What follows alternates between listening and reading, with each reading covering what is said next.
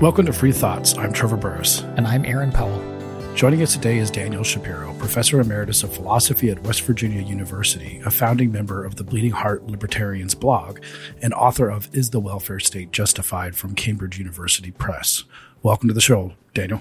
Oh, thanks a lot. Thanks, guys. I'm a big fan and a faithful listener. Yeah, you have a fascinating essay we'll be discussing today about the relationship between egalitarianism and libertarianism. So is it generally people would think that they're not just opposed, but fundamentally opposed. But you think that that's a wrong way of looking at it. Yeah. Thank you. The title of the essay is Egalitarianism and Libertarianism Closer Than You Might Think. And so the basic idea in a nutshell is that egalitarianism and libertarianism clearly are very different political principles. So egalitarians talk mainly about fairness, reducing certain kind of inequalities. Libertarianism tends to talk about maximizing individual liberty, reducing state coercion. But I argue that the institutional implications of their principles are much closer than you think. Specifically, I argue that if you compare certain forms of market alternatives to central welfare state institutions, egalitarians should actually end up agreeing, based on their own principles, with libertarians that the alternatives to the welfare state are better. So that's basically the elevator pitch of this. Libertarianism can mean, just that term can mean a fairly wide range of views from, say, anarchism through classical liberalism and so on. Does the same apply to egalitarianism? Is there a kind that you're talking about here? Yes, thank you for that. So, that was one of the first things I was going to talk about. So when I say egalitarianism, I mean the kind of egalitarianism that was predominant in contemporary political philosophy circa 1996 to 2005, because that's when I was writing the book.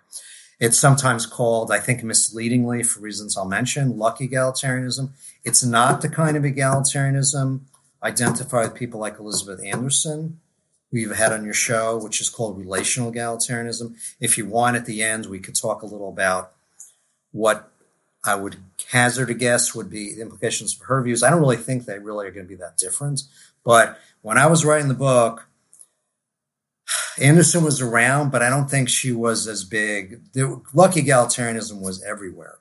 I mean, it really dominated contemporary political philosophy. So that's sort of the pony I chose to ride on, as it were. Does that help? Based on that? Well, exactly. I need to explain what it is, of course. Yeah, because I find it very interesting. I was a little unfamiliar with the brute, the option and the brute, so like that would be interesting to get into.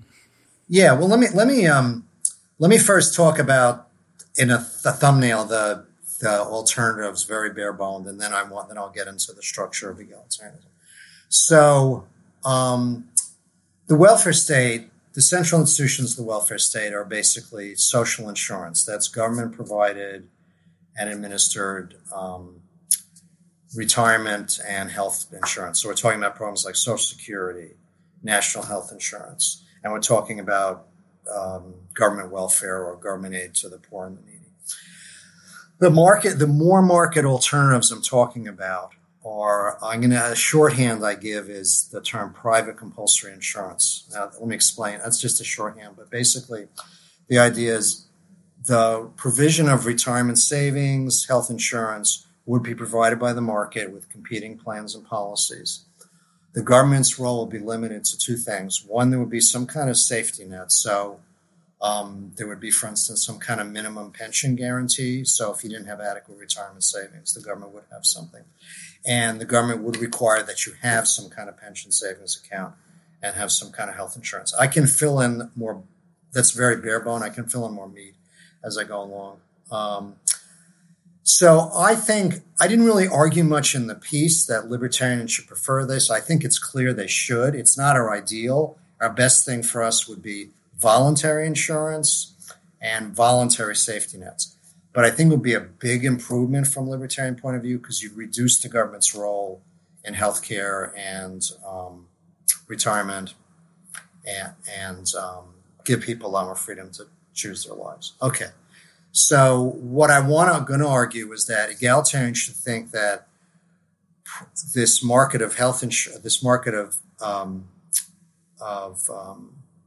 market insurance is clearly better than social insurance, and that there's at least a sort of a stalemate between private charities and government welfare.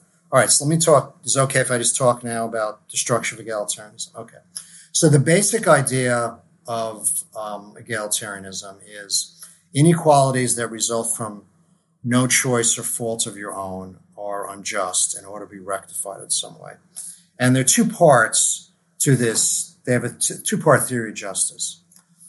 On one side, where people make genuine or uncoerced choices, people need, as a matter of respect for their capacity to shape their own lives, freedom to act on those choices.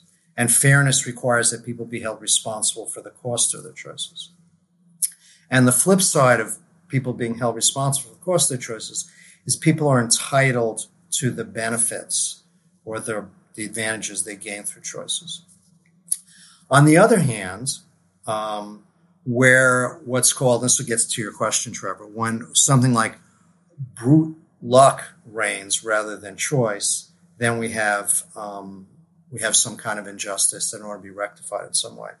And the reason for the word brute, this comes from Ronald Dworkin, who's probably the seminal figure here, a law professor, in case some of your listeners haven't heard, very important law professor and political philosopher, who I think died, I don't know, maybe 10 years ago, I think, something like that. Anyway, Dworkin makes this really important distinction between option luck and brute luck. Option luck or risks are the kind of luck or risks that it's reasonable to take into account in your choices. Whereas brute luck is something you just really have no choice in the matter. Okay.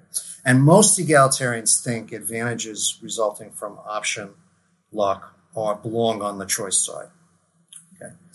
So I have three kind of problems in the paper.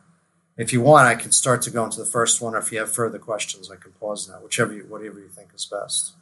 Do you want me to keep going? Yeah, you're fine. I was just going to clarify, just so we're clear here. So basically, you could have a big discussion about, and I'm sure there is in the literature, what is option and what is brute.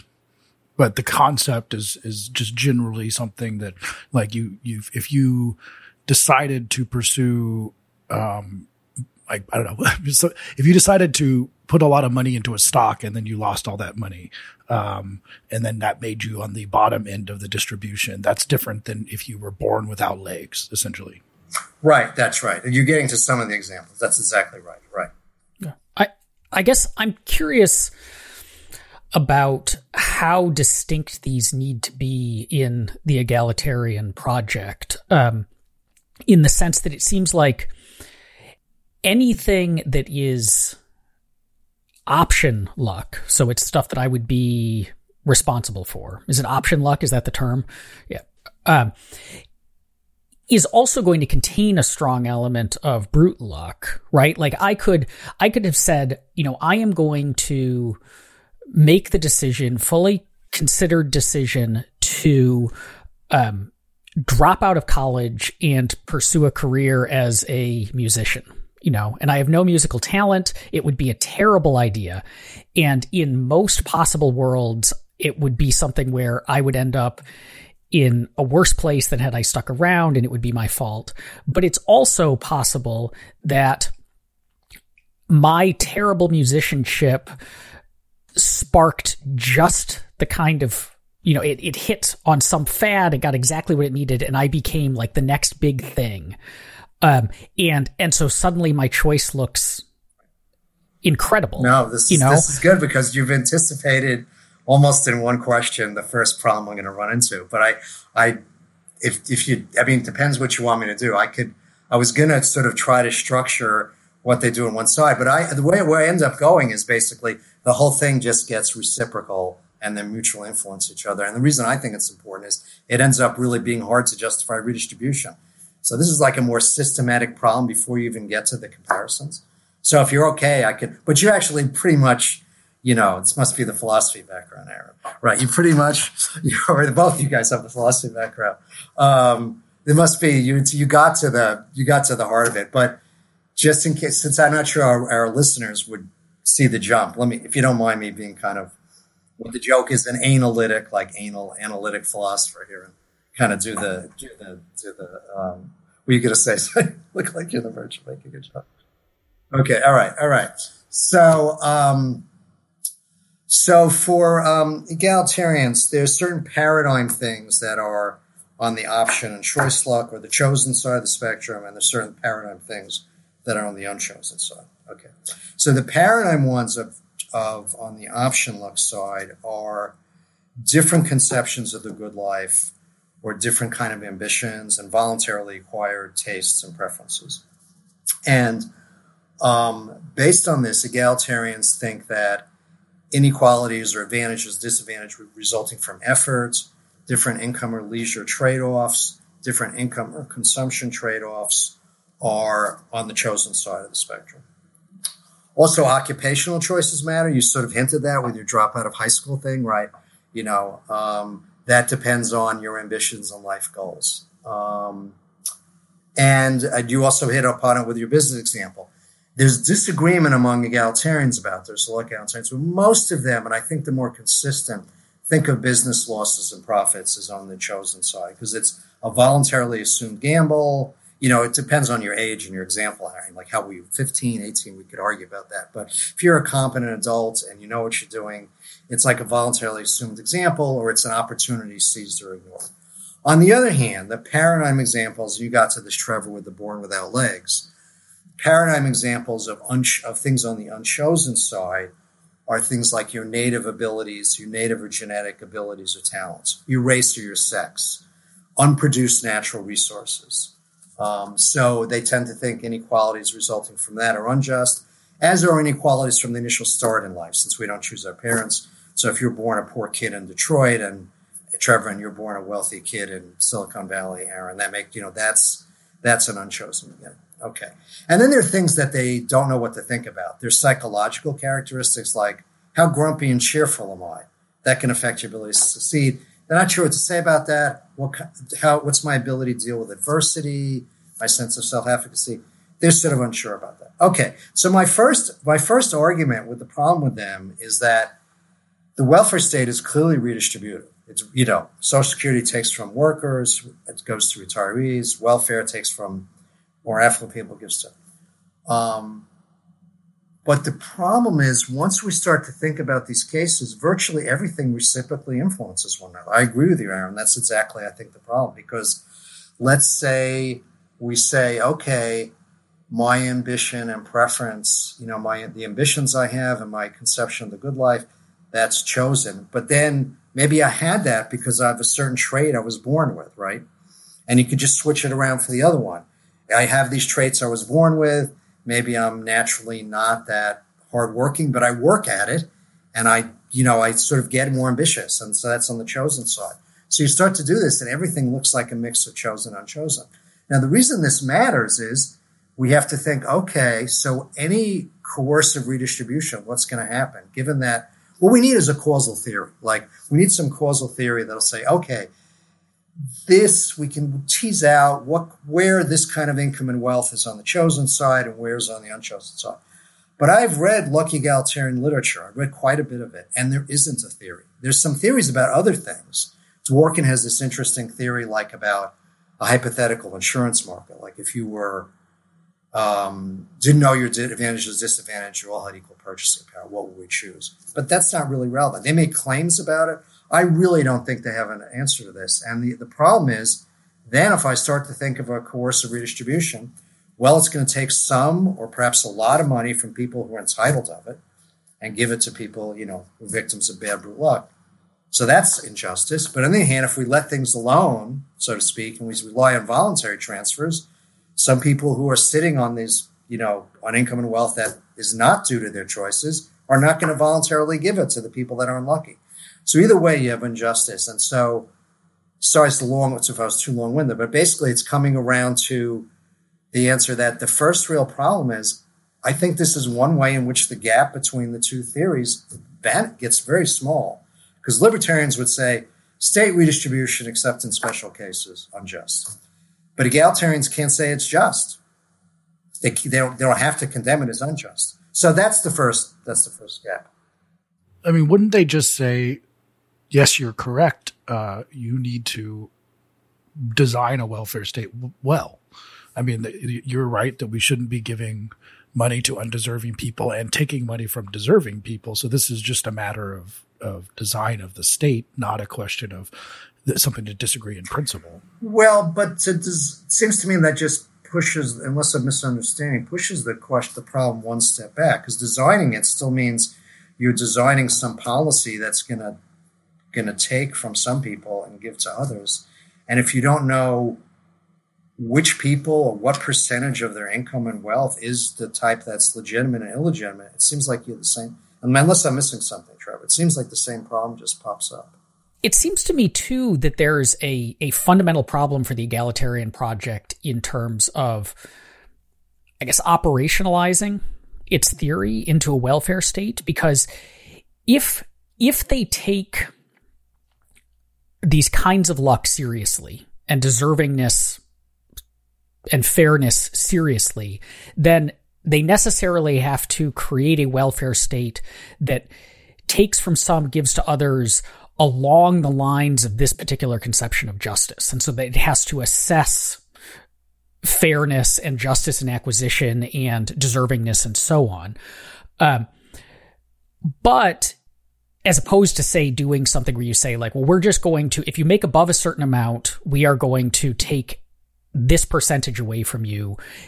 Flat out, it's just like, it's just math. And then if you make below a certain amount, we're going to give you this. We're not going to assess your worthiness of receiving it in fairness terms. But that would be a rejection of their core beliefs in the nature of justice, which would be a problem. But on the other hand, it feels like if we go into something, no matter what kind of institution or metric or decision-making process you have for determining deservingness of one's wealth and worthiness of redistribution, that's going to be subject to, as we talked about, like how complicated this question is. It seems like anyone, no matter what the decision-making process, is going to be able to sit down and come to any answer they want by just choosing to highlight certain kinds of luck or downplay other kinds of luck. So do all the people who didn't get jobs out of college during COVID deserve redistribution because that was luck, that was like brute luck? Or do they not because they should have been anticipating that something like COVID could happen and been preparing for it? And so you end up with decision makers basically being able to just kind of pick and choose however they want to, which obviously would run counter to egalitarian principles. Is there like a third way, or are they trapped between these options?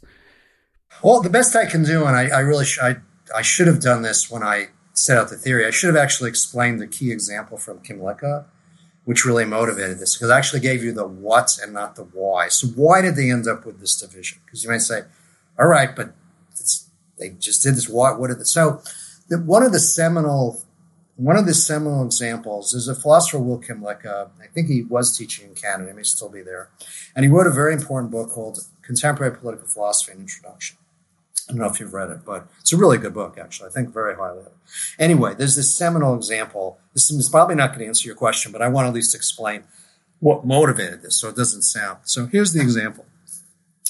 We imagine two people, and they have the same natural background, and they have the same talents and abilities. So we've done that. And we give them the same amount of stuff, I think, in same amount of resources. I think in Lick's example, it's land, but it doesn't really matter. Okay. But the differences between them are this. One of these people, their idea of the good life is just to play tennis as much as possible. They want to just work as little as they can to be able to play tennis, maybe build a tennis court. Pejoratively, you could call them a tennis bum if you want, right? Okay. Then the other person, she's an entrepreneurial gardener. So she takes her land, she grows vegetables, she just has this good insight in business, and she gets a lot wealthier. And this is almost a quote from Kymlicka. Kymlicka says, if we allow the market to work freely, the gardener will be wealthier than the tennis player. And if I were to sound like a New Yorker where I grew up, the response would be, and so what's the problem? There'll be this seems like a perfectly just sort of thing. And the reason I like this example a lot, think of all the things in it. First of all, they have different occupations. They have different work-leisure trade-offs. They have different income-consumption trade-offs, right? They just differ in their ambitions, right? And so, and this may sound to you almost Nozickian, right? Except it's Nozick with an egalitarian twist. You're starting with the same kind of egalitarian background, and then it just turns out one of them's more ambitious or more hardworking. I don't know if that answers your question, but that's what motivated them. So, I was at a IHS conference in Pimlico '92, and he hadn't changed his mind about that. He said, I think inequalities in income, a lot of them are justified. He said he had more problems with wealth because he thought of wealth as kind of building up over generations and inherited wealth and stuff like that. But he said, if you can tie inequalities to income to choices people made. So I don't know if it's answering your question, but that's at least the motivation. It's like these kind of examples seem very compelling. So these kind of inequalities seem. Well, it's really interesting that you bring up Pimlico, because Trevor and I have mentioned several times on the show, it's footnote 42 in that book. God, I remember that. Where he, we have remembered footnote 42 I found it in college and have remembered it ever since, where he says, and I don't remember which theory he's discussing, but he basically says, you will search in vain through these theories. He's talking about Rawls, I think, actually. A discussion. Oh, right. Yes. He's talking about Rawls, but it applies more broadly. He says you'll search in vain through all of this for discussions of how this would be implemented in practice or whether it can be. And that they just don't seem to care about that. And this seems like, I guess the thing that I was getting at is this seems like a real problem for egalitarians in terms of the putting their ideas into practice, because if you invest a sovereign or an institution or a decision maker with the ability to decide who is worthy and who is not worthy for purposes of redistribution, and the criteria are as complicated. So the tennis player, right? Like that tennis player also could have just stumbled into being the best tennis player in the world and made a killing just by wanting to kick around and play tennis. If you have to determine that like heavy causal density, I suppose, then the sovereign or decision maker has tremendous power to be either arbitrary because they can just kind of choose what they emphasize, or to be corrupt by saying, well, the people who I like are the deserving ones and the others aren't. And it seems like the problem is that the egalitarians could respond saying like, no, you have to follow the decision-making rubric in a principled way. But it feels like the decision-making rubric, even in the best circumstances, is so potentially fuzzy and so like epistemically complex that it would be hard to even know if we were getting it right. Yeah, I mean, in one sense, I'm not going to disagree with it, but I want it to be fair to them. The part where they did spend a lot of time, and I don't want to spend a lot of time on this because that's actually, I'd invite people to read the book, because a lot of the book is about healthcare, because that's one of the most complicated things. But Dworkin and another guy, Norman Daniels, spent a long time arguing for national health insurance because they thought that was the most important thing. And they also have there's also some discussion in Daniels about Social Security. So what they did, to be fair, is to look at some central welfare institutions and try to justify them. I'm going to raise some problems for that. Probably the next thing I'll get to. But I'm not aware of this global sort of issue that I raised about like the problems with redistribution in the first place. I don't see the awareness I did see about it was more local. Like there's a lot of argument. Well, what about expensive tastes? That was a big discussion. I suppose I'm stuck with, for some reason, having to survive well, I have to have champagne and caviar for some reason. I have like this bizarre psychological disability. I'm stuck with there's a lot of discussion about that. There was a lot of local discussion, but the global problem, I didn't see, at least as of when I stopped working on it, I didn't see a problem. What I did see, to be fair to them, is there is a lot of discussion about specific welfare state institutions, which they try to justify or rationalize, however you want to do with that. There is that. I mean, I don't want to make it sound like they didn't do anything, because a lot of Dworkin's writings are on here's how certain institutions, and here's what a fair distribution of wealth would do based on this hypothetical insurance market and so forth. So I found footnote 42 because Aaron and I have emailed it to each other at different times. The kind of kicker is it's a true definition of a nerd here. Yeah, it seems clear that liberal egalitarian thinkers or liberal egalitarian theories have operated with over optimistic assumptions about state capacity. And you're like, oh, really? No way. The inherent limitations in the capacity of the state to achieve social objectives have been theorized by social scientists both on the right and the left, but this literature has not yet permeated the philosophical debates. One looks in vain in the corpus of the major left liberal political philosophers, Rawls, Dworkin, Cohen, Romer, Arneston, Ackerman, for a discussion of the extent to which the state can or cannot fulfill the principles of justice they endorse. Yeah, we always regarded that as quite a whopper if you think about it. Yeah, I actually did not do any public choice stuff in the book at all. My objections are without public choice. I mean, you could do that, of course, but it's related to what you're saying. I think here. That's not. I mean, it's not just public choice. It's sort of what Aaron asked. It's also can the state determine egalitarian perform by the principles of egalitarianism. So let's move on to your next part too. On that, your next critique is about the possibilities of social insurance, private social insurance too, which maybe egalitarian should endorse, given this first problem. Yeah. Okay. So let me go on to that. So there's two kind of reasons, and I can do them separately, so I don't talk too long. It's your call on this, but two kind of reasons why I think social insurance should be viewed as more unfair than this more market alternative. So the first has to do with competition. So in a market, you have competing plans and policies. Now, in social insurance, you're going to have even none of that or less. Now, why is that significant? Because restrictions on competition are restrictions on choices that reflect different views of the good life. Let me give some examples so this won't be so abstract. So let's start with healthcare. So time preference, right? Suppose I have let's try and make sure I get this right. The high rate of time preference, or is it low? I would greatly prefer the present over the future. That's high rate of time preference, right? Then I'm going to gravitate towards a kind of healthcare policy that's going to focus more on immediate needs, not long-term needs. Vice versa for low time preference. Risk aversion. This is another way in which people's views differ a lot. So if I am very risk averse, I'm going to probably want a very comprehensive, low deductible health insurance, even if it's more expensive, that covers everything, not just catastrophes, but even more routine and minor and predictable expenses. Where if I'm the other way around, I'm less risk averse, I'll say, well, catastrophic only, that's fine.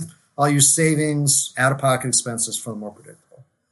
Occupational choices are clearly relevant. If certain occupations are more risky than others, then I might want to allocate savings over time. And moral and metaphysical views are very important, like my view about the meaning and value of life and death, and my view about the importance or unimportance of pain and suffering. That could affect, like, do I want life-prolonging procedures? What about contraception, abortion? If we had physician-assisted suicide, which I think we only have in one state, but in other places they do physician suicide. But here's the thing, national health insurance, it depends on the form, but either of it doesn't allow any of it. So think of single payer. There are no market-based alternatives. Now, if you're affluent enough, you can pay taxes for national health insurance, and there's a market for supplemental, but the less affluent people aren't really able to do that.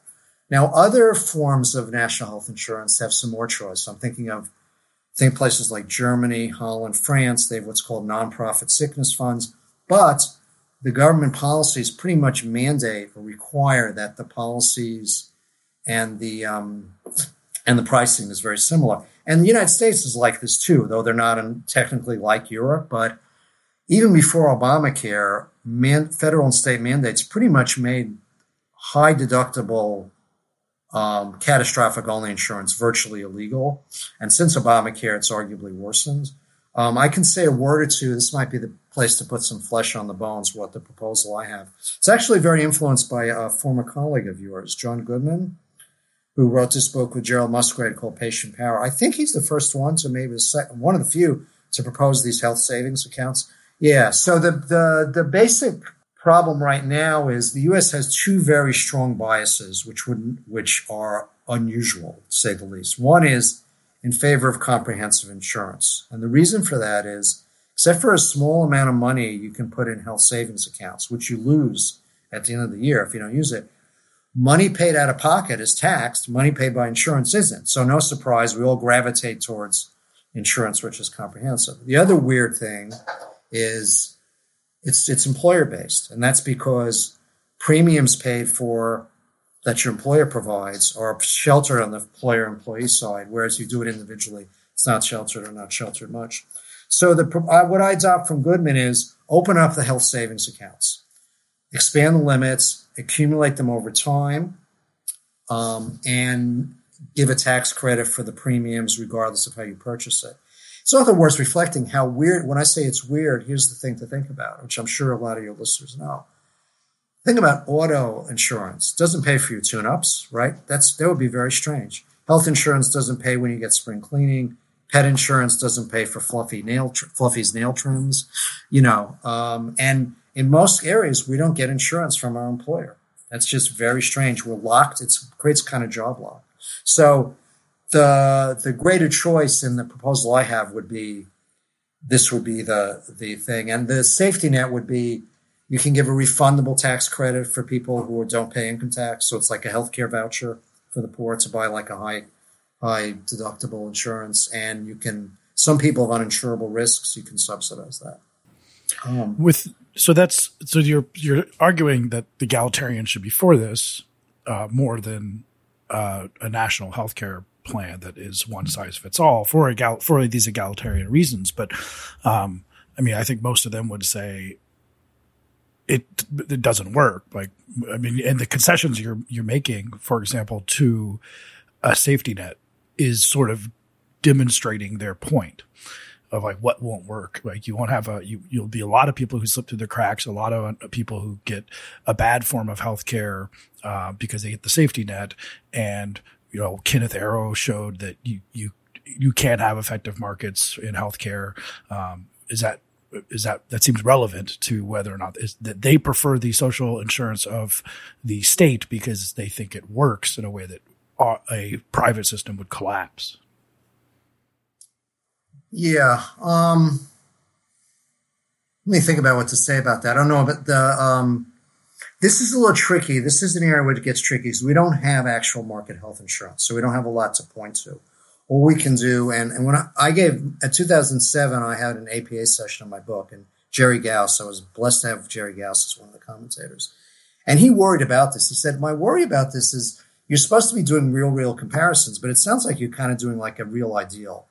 Because you argue, and for reasons I just mentioned, that the U.S. is in real market health insurance, and a lot of other people have argued this. But you're just saying this is how it would work. And the best I can say here, and I think the best anybody can say is, I'm just trying to use how markets and insurance work in analogous areas. The safety net stuff is, I don't know if I want to call it a concession. It's because it's basically, I'm not proposing pure free market health insurance. I am not. I don't think you can get egalitarians to go along with that. And it's not, but it still would not be social insurance because you wouldn't have the government mainly involved in the provision. You would mainly have a market and the government would just do the safety net, like I said, and would get rid of these distortions. So it would look a lot more like insurance in other markets.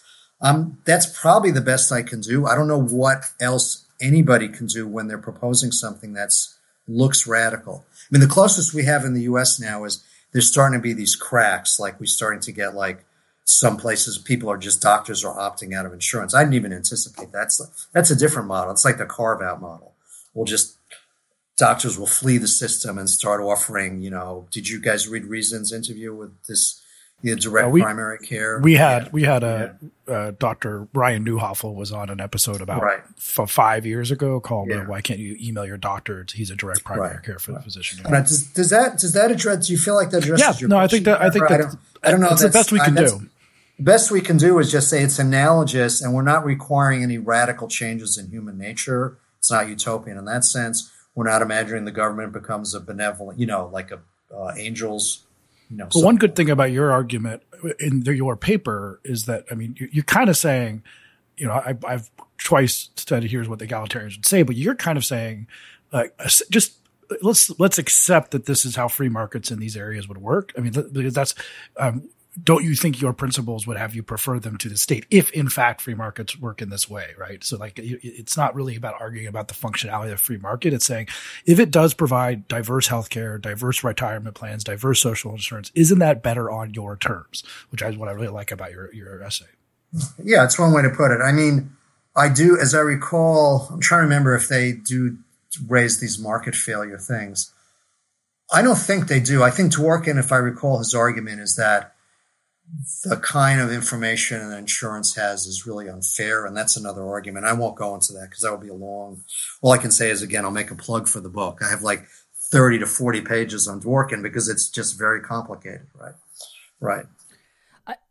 I do have one potential, I guess, if I put my egalitarian hat on, one potential concern that I think might distinguish the social versus the private at a more fundamental level is the mission and or intent of the actors involved, in the sense that a lot of political philosophy, including a lot of egalitarian political philosophy, sees the state as like the instantiation of justice in the world. It is that mechanism. We have a theory of justice, and then we have this state that we've set up, a government we've set up, and its job is to try to move the world in that direction, and so libertarians have this too, to the extent that, non-anarchist libertarians, that the state's justice is respecting rights and the state is what protects our rights and so on.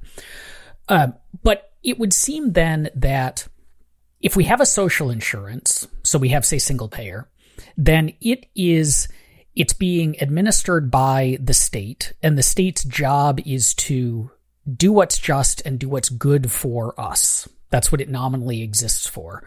Whereas private providers, their job is to turn a profit. Like, that's what they exist for. And so as a result, if I go out into the world and I need health insurance, say, I know the state is going to give it to me out of the goodness of its heart, or because that's what it was elected to do.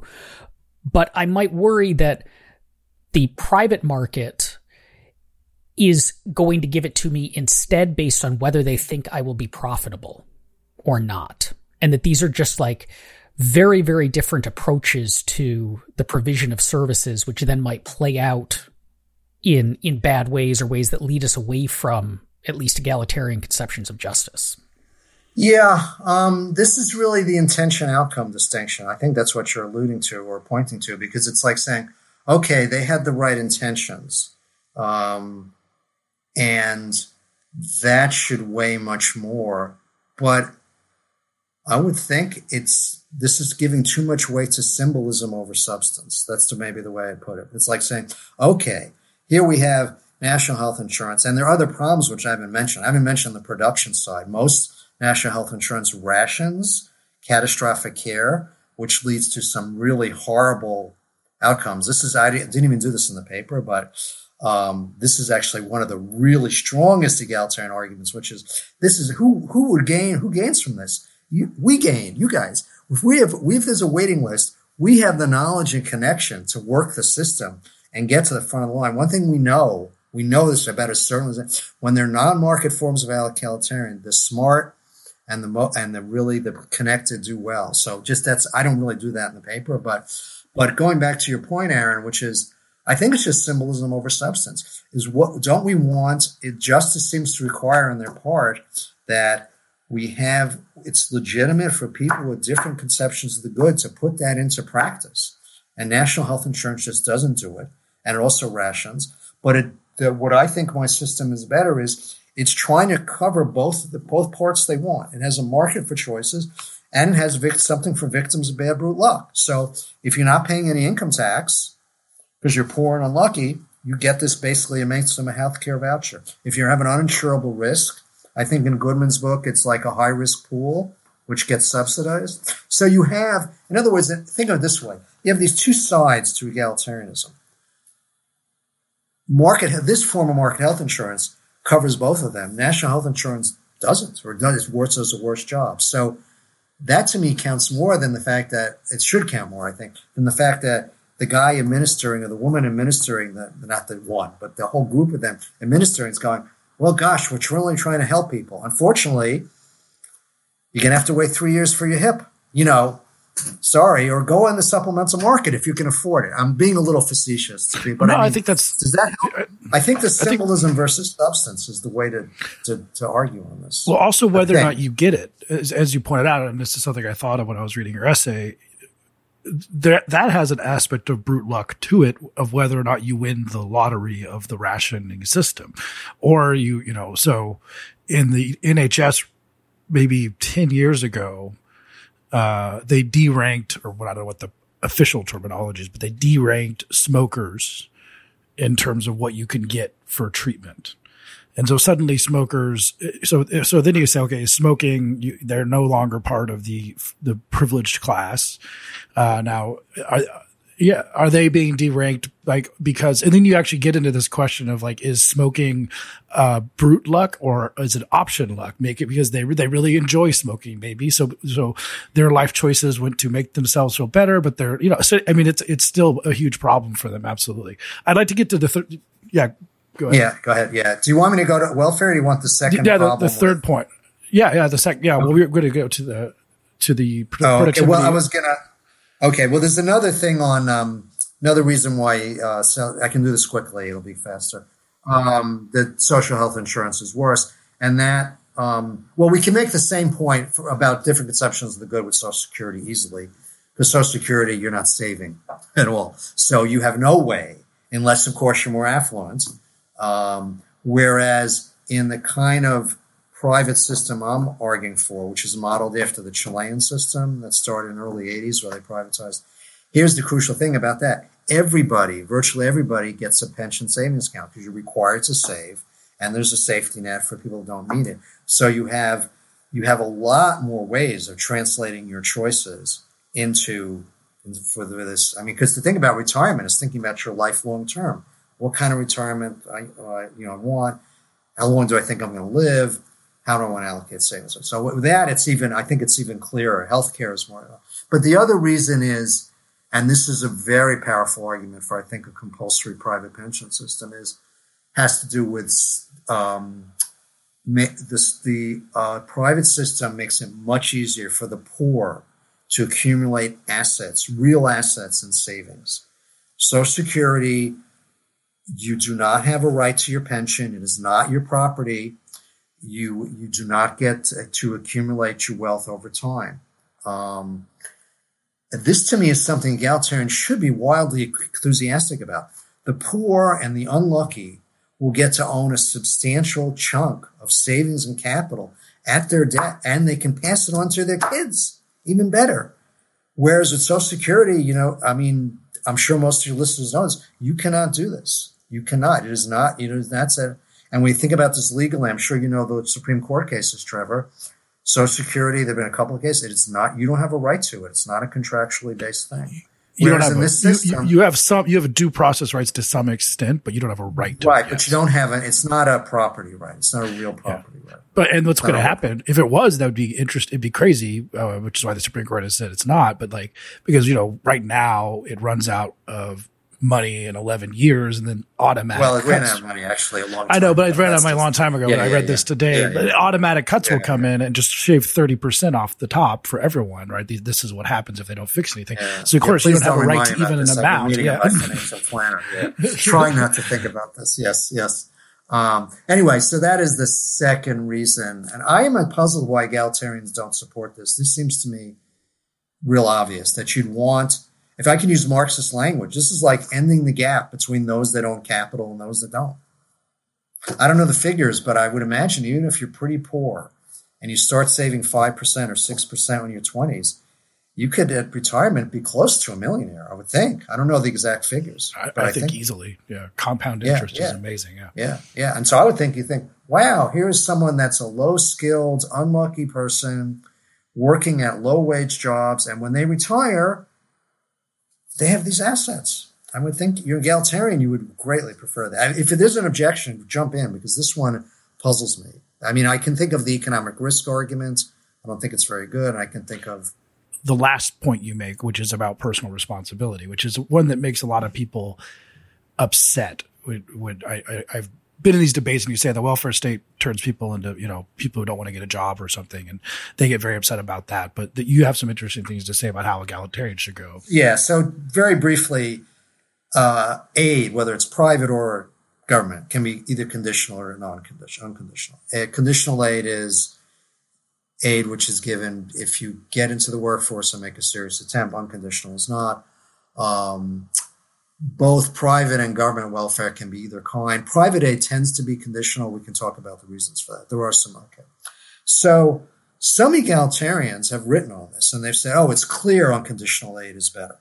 There's a problem with conditional aid, and you can even go back to my earlier argument. It's going to involve this causal inquiry into whether you're responsible for your plight.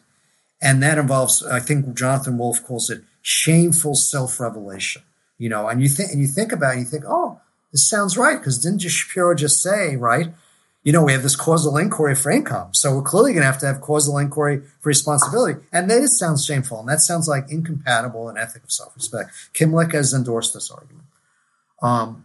So I think the problem with this argument is it's wrong that we would need a causal inquiry. That is appropriate on what you might call the donors, and scare quotes. But imagine me putting air quotes now. But on the recipient side, I think a new issue arises, which is changing the situation of the recipients. Even if someone's life up until now has been battered by bad brute luck, been really terrible, they could now be in a position they could do something about it, or they could be placed in a situation where they could do something about it. And the reason I think egalitarians should want this is that what is their vision of the world? It's the vision of the world in which people's lives are more influenced by choice than brute luck. That's the whole point, right?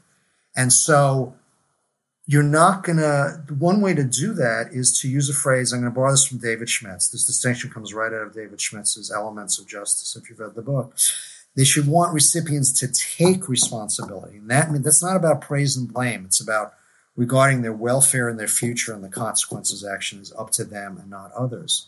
And the advantage of conditional aid has some common sense tests to see if people are willing to do that. One, do they work if work's made available?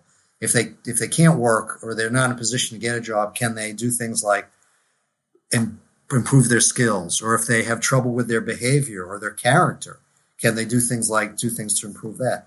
Conditional aid is better because it has those tests. Unconditional aid doesn't. It basically just gives the aid. And so I think that is the reason egalitarians. I agree with Wolff. You don't want a causal inquiry. You don't want the old noisy, and you don't want the nosy welfare. Is there a guy under the bed in the days when being unmarried and being a woman was, and having a kid was that's not the point. The point is there's a work test. And so that is a reason conditional aid is better. Now, we can get into private versus state conditional aid, but I can pause here if you want to ask questions about this. Because there's a question now, which would you want, private or state conditional aid? Well, yeah, so you would want – a private conditional aid is diverse, as you point out. It has a bunch of different characteristics to it. Like church aid can be like, drug test people, and where it's super controversial to drug test for welfare, a church can do that and stuff. That seems quite clear. But you still have a unconditional safety net, because a couple of times you've talked about the safety net for health insurance and stuff like this. Would you still have an unconditional safety net at the bottom of this? Yeah, that's a good question. The conditional aid in welfare is actually just cash aid, actually. So you still have the unconditional in kind. So, like, if you look at what happened with welfare reform in the United States, it didn't make everything contingent on work. It made basically AFDC, I think that's the technical term, aid for families, became temporary aid for need. But things like food stamps would still be unconditional, and housing assistance. So to answer your question, Trevor, the cash aid is what would change from unconditional. Actually, it's changed from unconditional to conditional. Yeah, the basic argument for private is it's more efficient, but I don't think egalitarians are required to pick the most efficient. So I end up concluding on welfare it's a wash, but that still narrows the gap, because libertarians say we want private alternatives. Egalitarians would have to say they're not worse than state. It's just we're not required to pick them. So that's the final part where there's a narrowing of the gap. Oh, the one other thing I wanted to mention is in the book, I don't just do this for egalitarianism, try not narrow the gap. I actually argue that a whole bunch of alternatives. There's positive rights theory, communitarianism, certain forms of liberalism. So the project of the book is trying to show, and that's why it's called Is the Welfare State Justified? Because I'm basically saying all of these perspectives should converge on more or libertarian-ish institutions. And Matt Smolinski called it overlapping consensus libertarianism.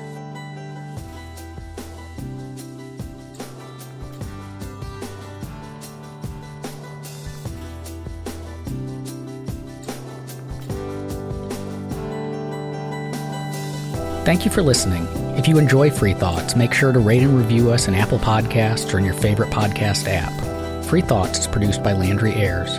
If you'd like to learn more about libertarianism, visit us on the web at www.libertarianism.org.